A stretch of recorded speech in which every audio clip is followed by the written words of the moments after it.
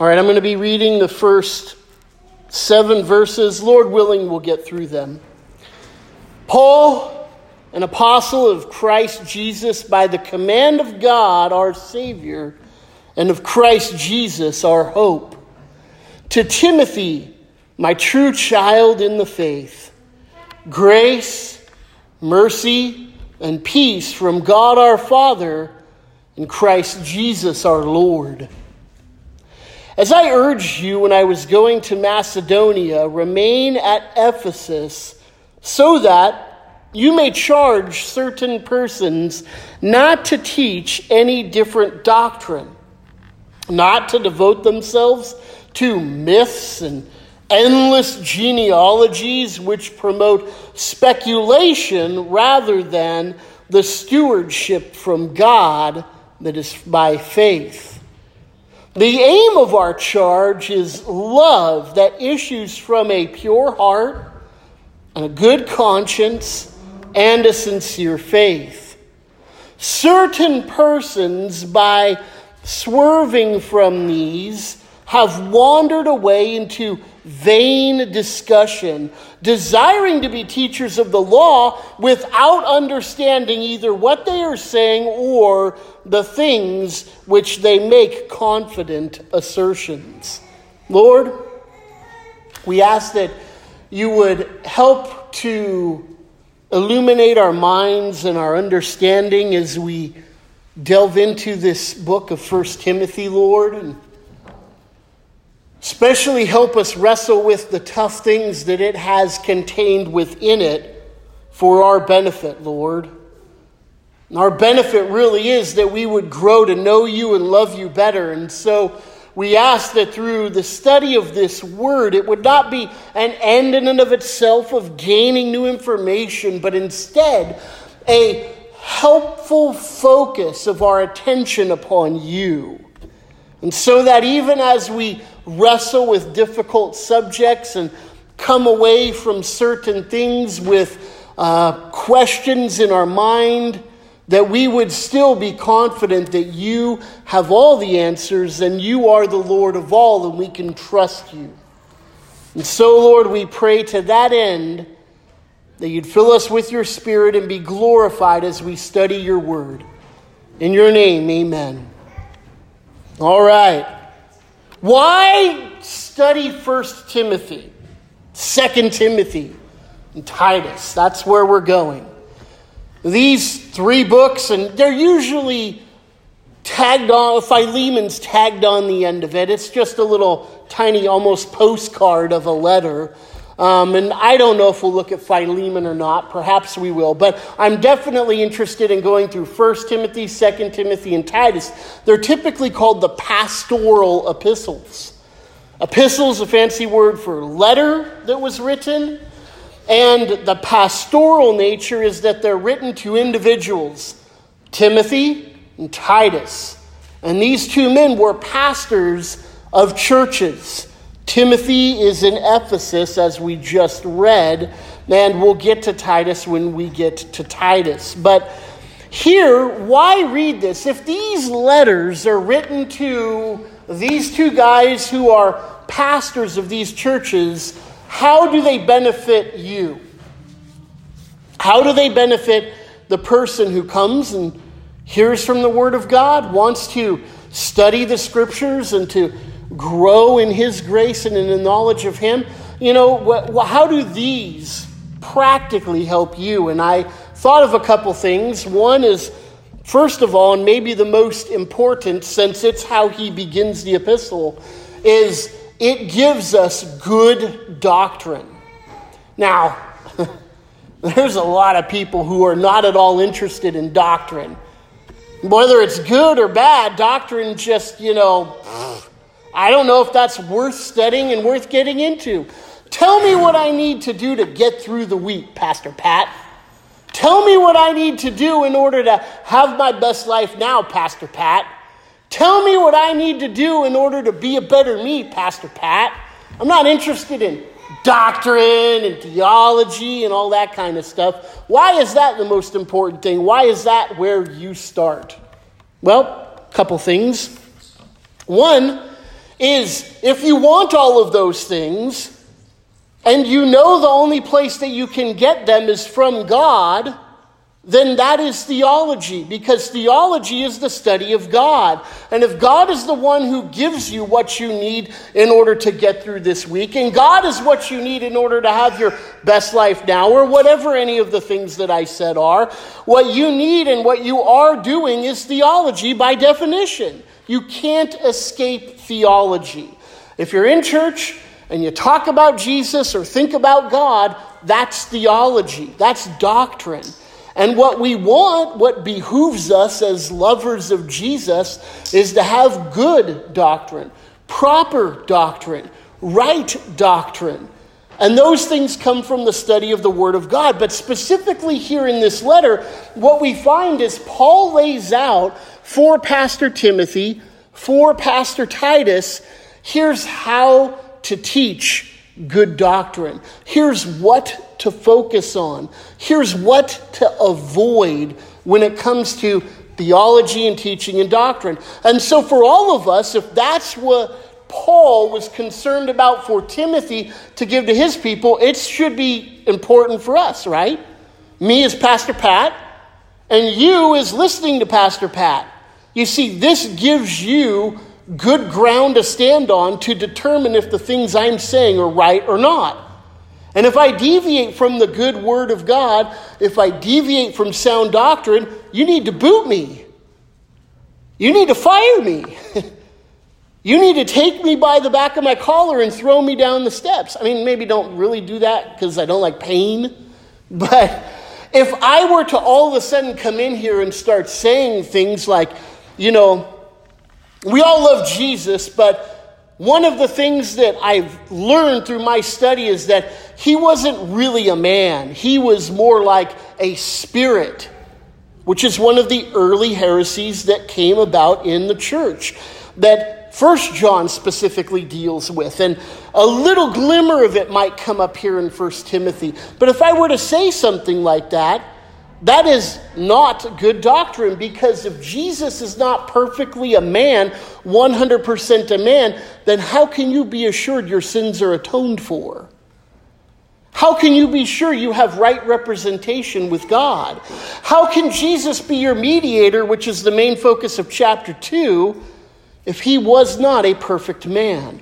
So, you see, if I were to come in here and start saying things that were not found in Scripture, that were not taught by the apostles, that came to me by some kind of vision or revelation or whatever kind of fancy mystical word I want to use, and you can look here and go, that's not what the Word of God says, you know what to do.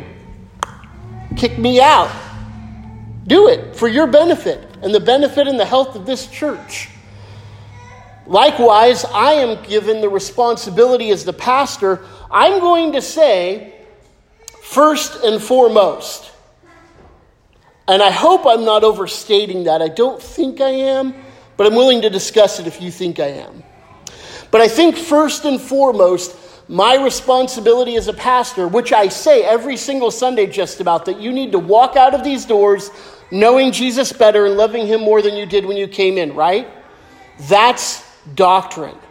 My responsibility is to impart to you good doctrine, because that's the basis for your relationship with Jesus Christ. So I think first and foremost, as a pastor, my responsibility isn't to put on a flashy show and tell you some cool stories and make you feel good about yourself. My responsibility is to preach good doctrine so that you know Jesus better, that you love him more, and your attention and focus is on him, not on me. Okay? Second thing why I think studying the pastoral epistles are important is that they promote holiness. One of the things that we're going to find as we study these particular epistles is that when error arises in the church, so does bad behavior. And what we want to do in terms of having a church that is healthy theologically is also healthy in terms of our practice. Now, that doesn't mean that we're going to become a bunch of, the phrase I've heard before is sin sniffers. and be getting in everybody's business and looking for the sin and that kind of thing. That's the Holy Spirit's job. And he does a great job of it, right? But what we certainly want to do is we want to, in a formative way, practice holiness. It's like, I used to run. You can maybe tell I don't write recently, but I haven't run in a little while. But I used to run a lot. And I used to run, and I, ran races. I even ran a race with Faith one time. She doesn't want to remember that, but I did. And I love to do it. But it was discipline, and it was formative discipline that got me to the place where I could run competitively. And I could get out there and do what I needed to do.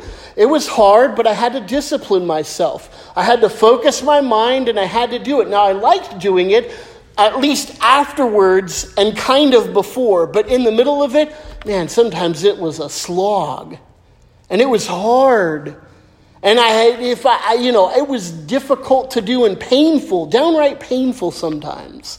And frankly, sometimes formative holiness within the church is like that. We like it. We want to. We want to love Jesus more, and we want to become more like him. We do. All of us do.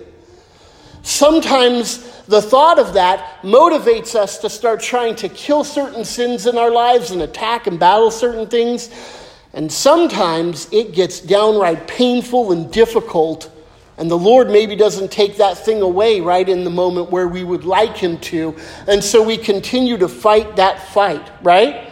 But this book here, 1 Timothy, 2 Timothy, and Titus, all because of their pastoral emphasis, encourage us on in the life of holiness. Encourage us on in the life where we're trying to become more like Christ. Because we want to be like him, because one day we're going to see him as he is. A third thing, and this is a minor thing in light of the first two things that I brought up, is that it actually gives us a good foundation for our confession of faith. I've heard so many people say, I got no confession but Christ. No confession but Christ. That's nice and good and helpful. When I ask, well, what about Christ? And you start to talk about Jesus, you're giving me a confession of faith. Now, we have a lengthy confession of faith in the back of our hymnal, 1689 London Baptist Confession of Faith. But the reason why this gives us a good foundation is we find as Paul begins to teach Timothy on his pastoral duties, one of the things he does is tells them to teach summary little things. Here, let me show you one here. Turn the page to chapter 3. Well, maybe you didn't have to turn the page in your Bible. Shouldn't assume that. But chapter 3, verse 16. Great indeed, we confess, is the mystery of godliness, right? Here is a confession. It's right there in the verse. And you have this tiny little saying that was probably easily memorizable so that, you can say, Christ was manifested in the flesh, vindicated by the Spirit, seen by angels, proclaimed among the nations, believed on in the world, and taken up to glory. That's a good, comprehensive, yet pithy little saying about Jesus, right? That way you don't have to quote the entirety of the Gospel of John when somebody asks you about Jesus. Not that that's a bad thing. But sometimes you're in an elevator and you don't have 21 chapters worth of time to talk about something.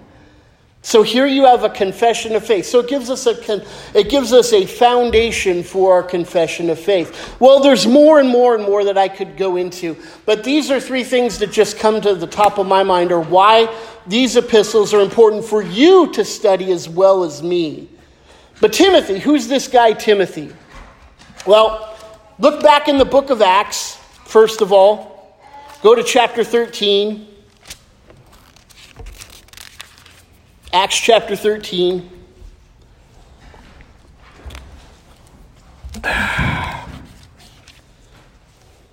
Pardon me, 14. Acts chapter 14. Right in the middle of the chapter 14 is this story of Paul and Barnabas on their missionary journey, and they get to the town of Lystra. And there in the town of Lystra, there's a man who's crippled.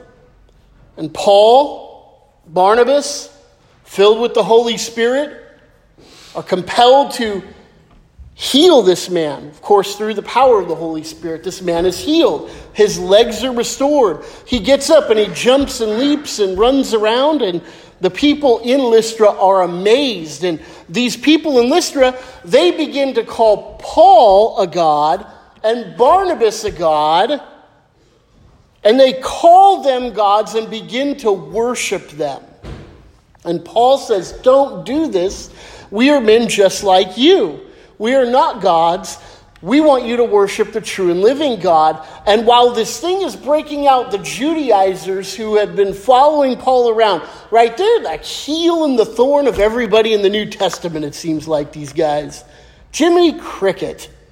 Well, they show up and they cause all kinds of problems. Look at verse 19. Jews came from Antioch and Iconium and persuaded the crowds. And they stoned Paul and drug him out of the city, supposing that he was dead. Okay, this is no small event. This is crazy. They come into town, heal a guy. The whole town goes nuts. Crazy go nuts. To the point where they're going to worship Paul and Barnabas. And when they do that, these Judaizers come in, and I have no idea what they say or how they got so persuasive, but apparently they're very compelling. And they compelled the crowd that Paul and Barnabas were charlatans of some way, shape, or form. And so they took the crowd that just wanted to worship Paul, and in their frenzy got them to think that Paul was a false prophet, and so they killed him, stoned him. Whether he died here or not, we don't know. I kind of think he did based upon 2 Corinthians, but that's a way whole nother sermon. Anyways, so they drag him out of town. Now, this is an event that everybody's going to be aware of and everybody's going to remember, right? Paul gets up, he goes back into town and spends the night there. That's almost as much as a miracle as him rising from the dead, I kind of think. But the next day he leaves, and we don't hear from Lystra again until we get to chapter 16. Chapter 16. Verse 1 of chapter 16. So Paul came to Derbe and, Lystra. A disciple was there named Timothy, the son of a Jewish woman who was a believer, but his father was a Greek. He was well spoken of by the brothers at Lystra and Iconium. Paul wanted Timothy to accompany him, so he took him and circumcised him because of the Jews who were in those places, for they all knew that his father was a Greek. As they went on their way through the cities, they delivered to them observance, the decisions that had been reached by the apostles and elders from chapter 15 in Jerusalem. So, this is the introduction of Timothy into the Bible, into the history of the church. He's a young guy.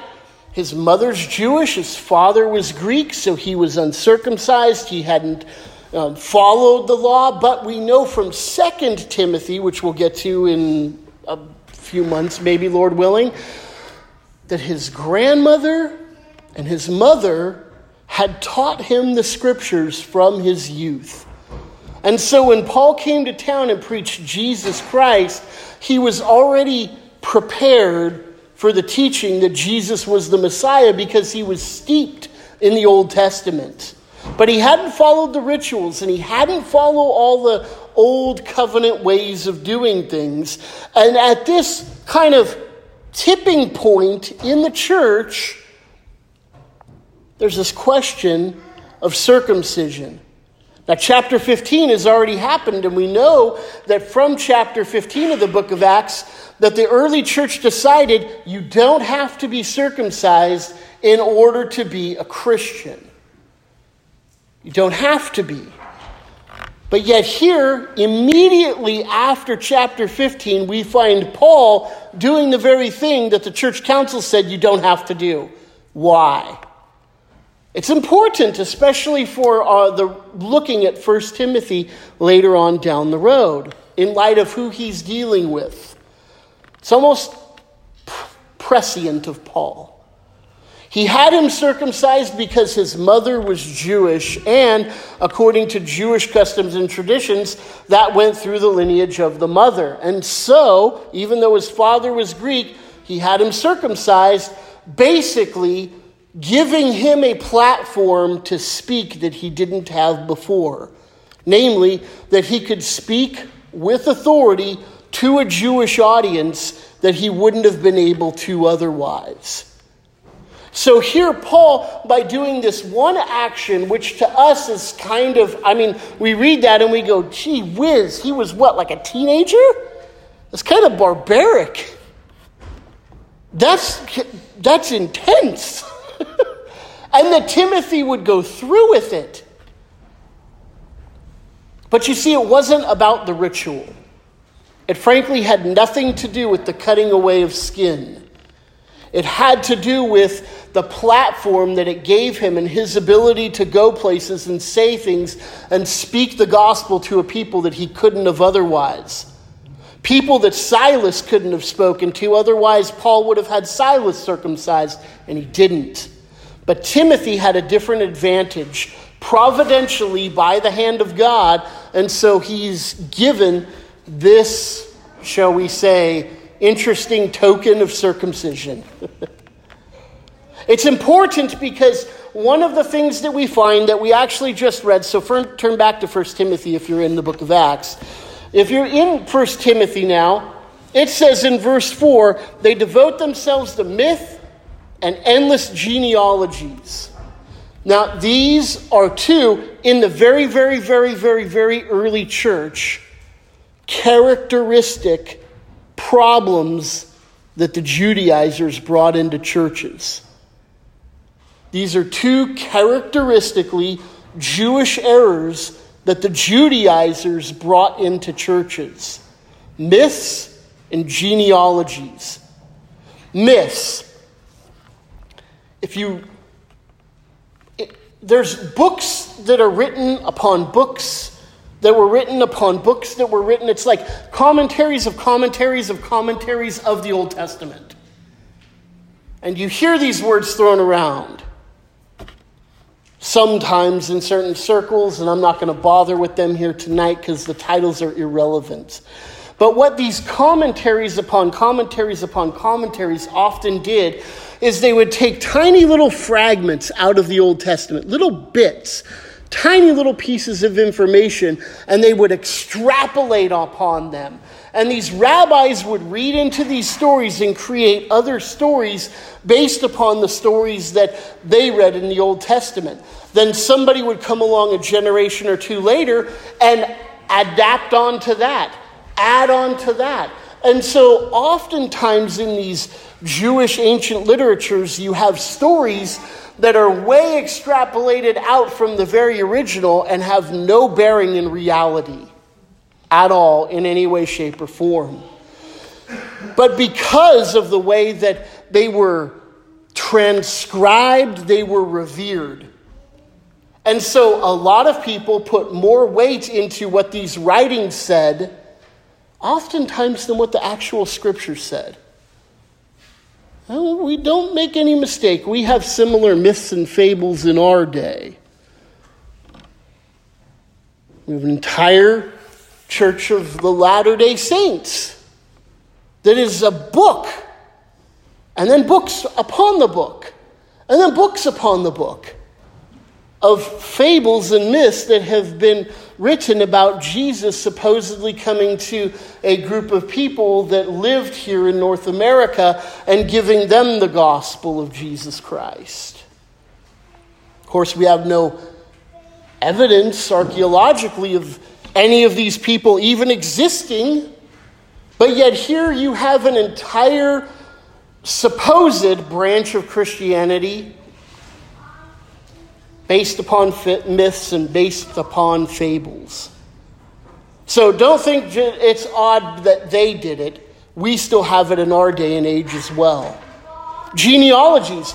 Jesus himself, remember, he said, you guys think that you're so special because you're children of Abraham, but God can raise up from these very stones children of Abraham.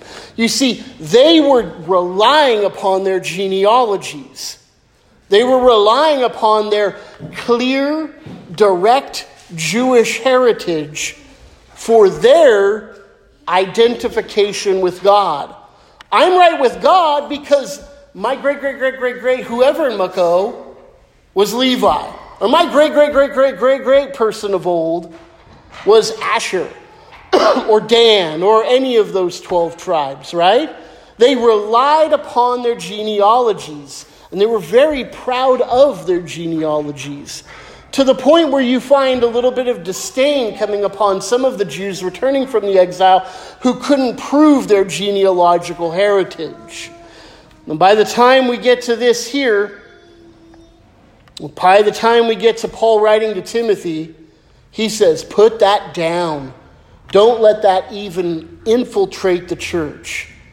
No myths, no genealogies. They are not to be relied upon. They're not to be given quarter, not even for a minute. Look, I urged you when I was going to Macedonia to remain in Ephesus so that you may. Here's his singular goal. Well, his major goal. There's lots of other goals, but this singular goal of charging certain persons not to teach different doctrines. These persons were devoting themselves to myths, endless genealogies, which promote speculation rather than the stewardship from God that is by faith. What is this stewardship from God? Well, Paul doesn't leave it a mystery. He actually talks about it in 1 Corinthians chapter 4.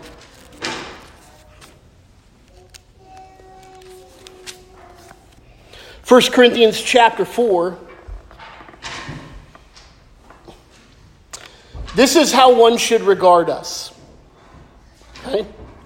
He's writing to this Corinthian church, and he's writing to them. Remember, in Corinth, they are questioning Paul's authority and his credentials. And he says, here's how you should regard me. As servants of Christ, slaves to Christ, and stewards of the mysteries of God. Moreover, it is required of stewards that they be found faithful. But with me, it's a very small thing that I should be judged by you or any human court. In fact, I don't even judge myself. I'm not aware of anything against myself, but I'm not thereby acquitted. It's the Lord who judges. Therefore, don't pronounce judgment before the time, before the Lord comes, who will bring to light the things now hidden in darkness and disclose the purposes of the heart of God. Each one will receive his commendation from the Lord. Paul here, as he's talking about his giving of the gospel to the church, he says, I am a slave to Christ. I am bound to him. I am his servant. And my duty that has been given to me by my master is to steward the mysteries of God, the gospel of Jesus Christ. This appears earlier in the book of 1 Corinthians. It appears in the book of Ephesians. It appears in the book of Colossians. This same phraseology of the mysteries of God. Mystery just means something that has been revealed now in the New Testament area that was concealed in the Old. Remember the whole hugging on shadows thing I talked about last week? It's that kind of thing. It's revealed now. The mysteries of God is the gospel. And he says, here's how you should regard me. I am a slave to God, and my duty is to steward the gospel of Jesus Christ. Take care of the gospel of Jesus Christ. Use it appropriately. To give it out in the manner for which God would if he were the one standing here right now. That's how I'm to deal with the mysteries of God, the gospel of Jesus Christ. And so Paul, in writing to Timothy, says that that's what he is there to do as well. These men have fallen away. They have diverted themselves. They're distracted from these things. But our aim is to steward the faith that God has given us. Now, back in verse 1, Paul says that he's apostle by Jesus Christ, by the command of God our Savior, and Jesus Christ our Lord. Does that bother anybody that God commands? I've heard it said so many times. You know, God's a gentleman. He won't force himself into your life. The Holy Spirit's a gentleman. He doesn't force himself upon you. He is God Almighty. He commands. He is King of kings and Lord of lords. He is not gentleman, meek and mild. He is God with all authority, all might, and all honor is due his name. You exist because he has allowed you to exist. He gives commands and he calls whom he calls. He raises up whom he raises up and puts down whom he puts down. He is God Almighty. He commands, he has every right to do so, and it should not strike us as odd or uncomfortable when we read about the fact that God commands things of his people. He does, and he commands things of me, and he commands things of you. And beloved, if God created us, and he fit us, and he shaped us, and he has made us in this fearful, wonderful, delightful, bizarre sometimes, but glorious way that we are as human beings, and he commands us to do something, you can be sure it's for your best good as well as his greatest glory. And so therefore, when we come across a phrase like this, even though I have read in a commentary just the other day, good night, I wanted to kick this guy, well, he's dead, but don't want to kick a dead guy, I guess. But he balked at this. He had a problem with this. That God would command something of his people. Oh, we couldn't have meant command because the thing and the deal and the parsing of the thing and the hooter and what? No! God is God and we are not. He's the one with all authority and all might.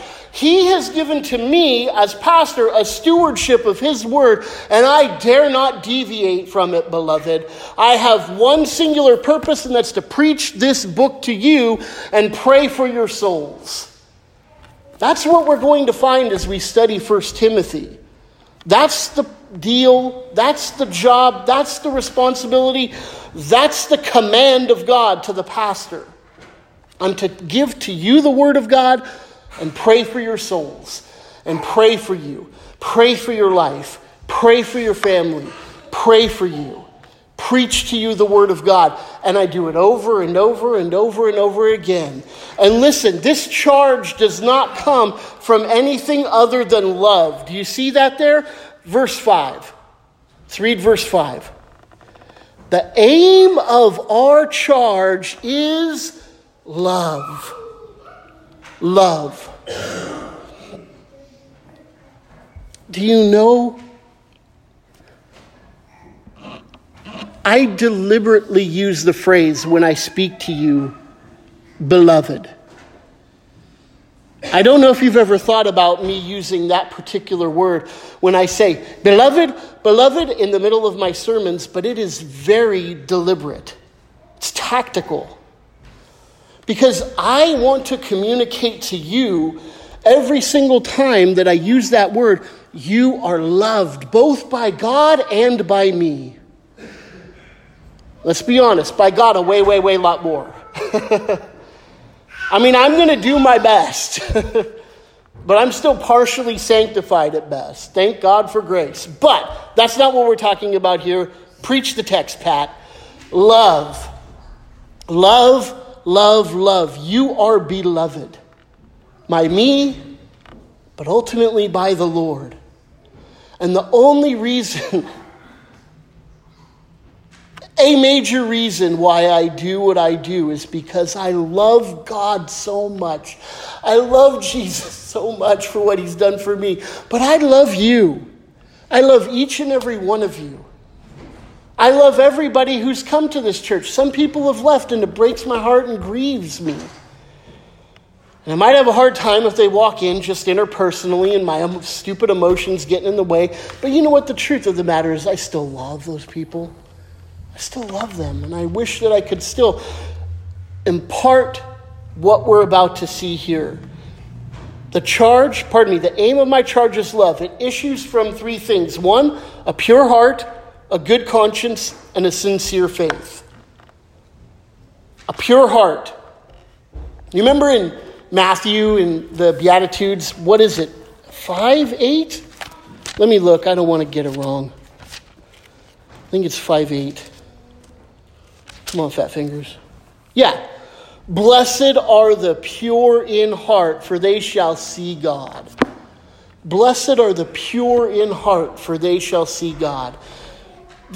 When Joel read, the call to worship, it says this. Create in me a clean heart, O God. Renew a right spirit within me.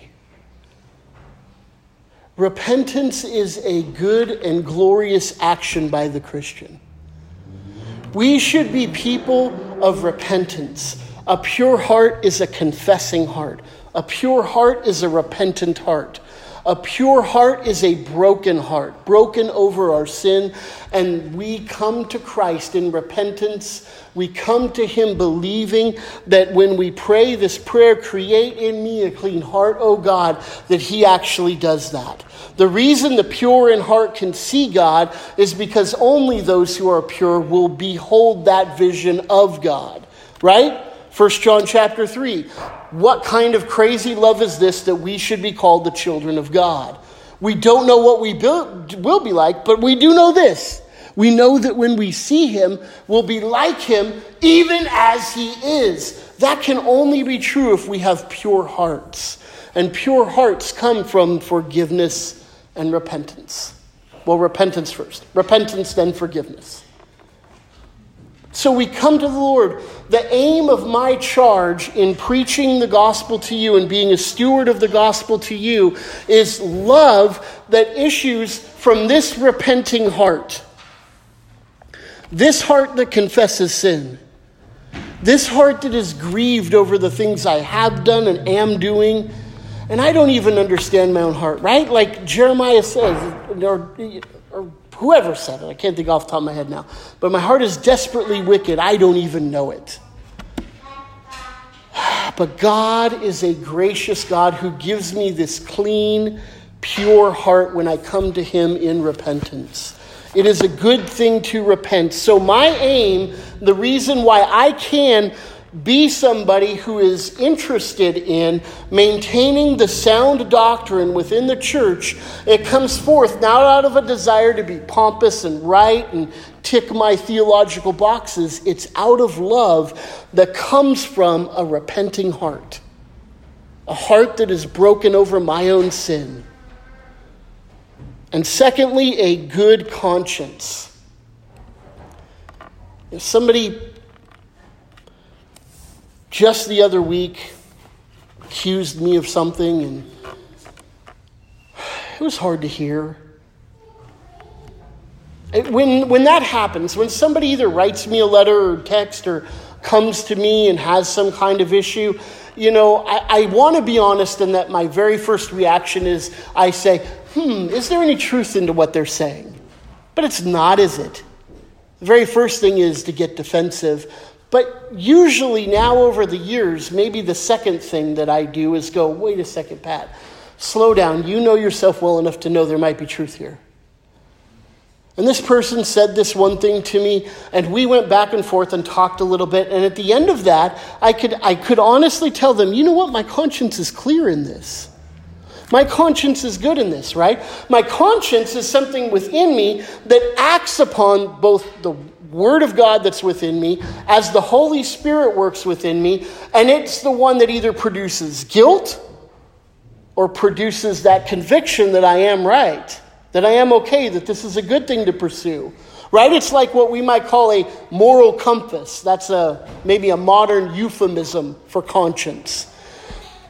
As we study the Word of God more and more, our consciences, our moral compass becomes more acute, more sensitive, more discerning in certain things. And so things now that might convict my conscience maybe didn't before. But you see, when it comes to the Word of God, what I'm doing is I'm giving you the gospel of Jesus Christ, the mysteries of God that I'm commanded to be a steward of, and I give these to you. My aim is love that issues from a repenting, pure heart, and is my conscience clear in the things that I say?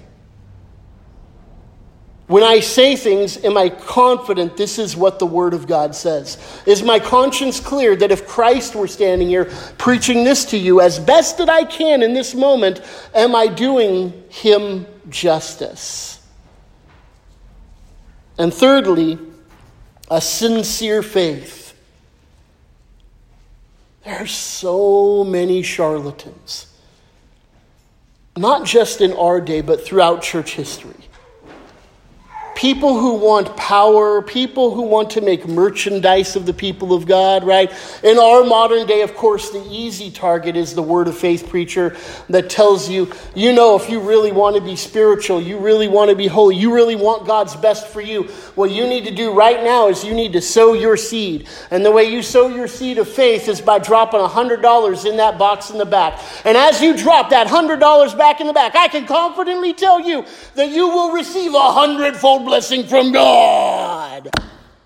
Your $1,000 is on the way. I can do that. But that's not sincere faith. You see, that faith is motivated by greed. It's motivated by something that we will find at the end of this first book of Timothy is the love of money is the root of all kinds of evil. And it's not a sincere faith. A sincere faith is when I really believe the things that I'm telling you. I really believe what this book says. I really believe that God Almighty wants this for you and wants this for me. I truly believe these things. I believe that Jesus Christ came to this earth, lived the perfect life, died for sins, so that if you believe in him, you repent of your sins, you too can have a pure heart, a clear conscience, a sincere faith, and know that Jesus Christ is your Lord and Savior. That's a good hope. It's a hope I have, and it's a hope I want to impart to you out of this aim of love. You see, this is the ministry of the pastor. And all of these things together hopefully inform us that 1 Timothy is an important book to study. But as we go through this is the foundation, I hope you hear, of everything that I'm going to say to you. That the aim of what we get out of this book, no matter how difficult it might be to receive, and some things are going to be tricky, I'm not going to lie.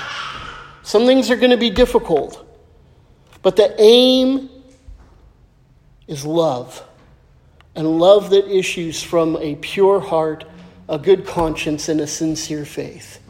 And as we go forward, I pray that all of our faiths would grow, that all of our consciences would become a little more sensitive, and that we would be people who have repenting hearts, pure hearts, quick to hear from the Lord and quick to respond. Amen?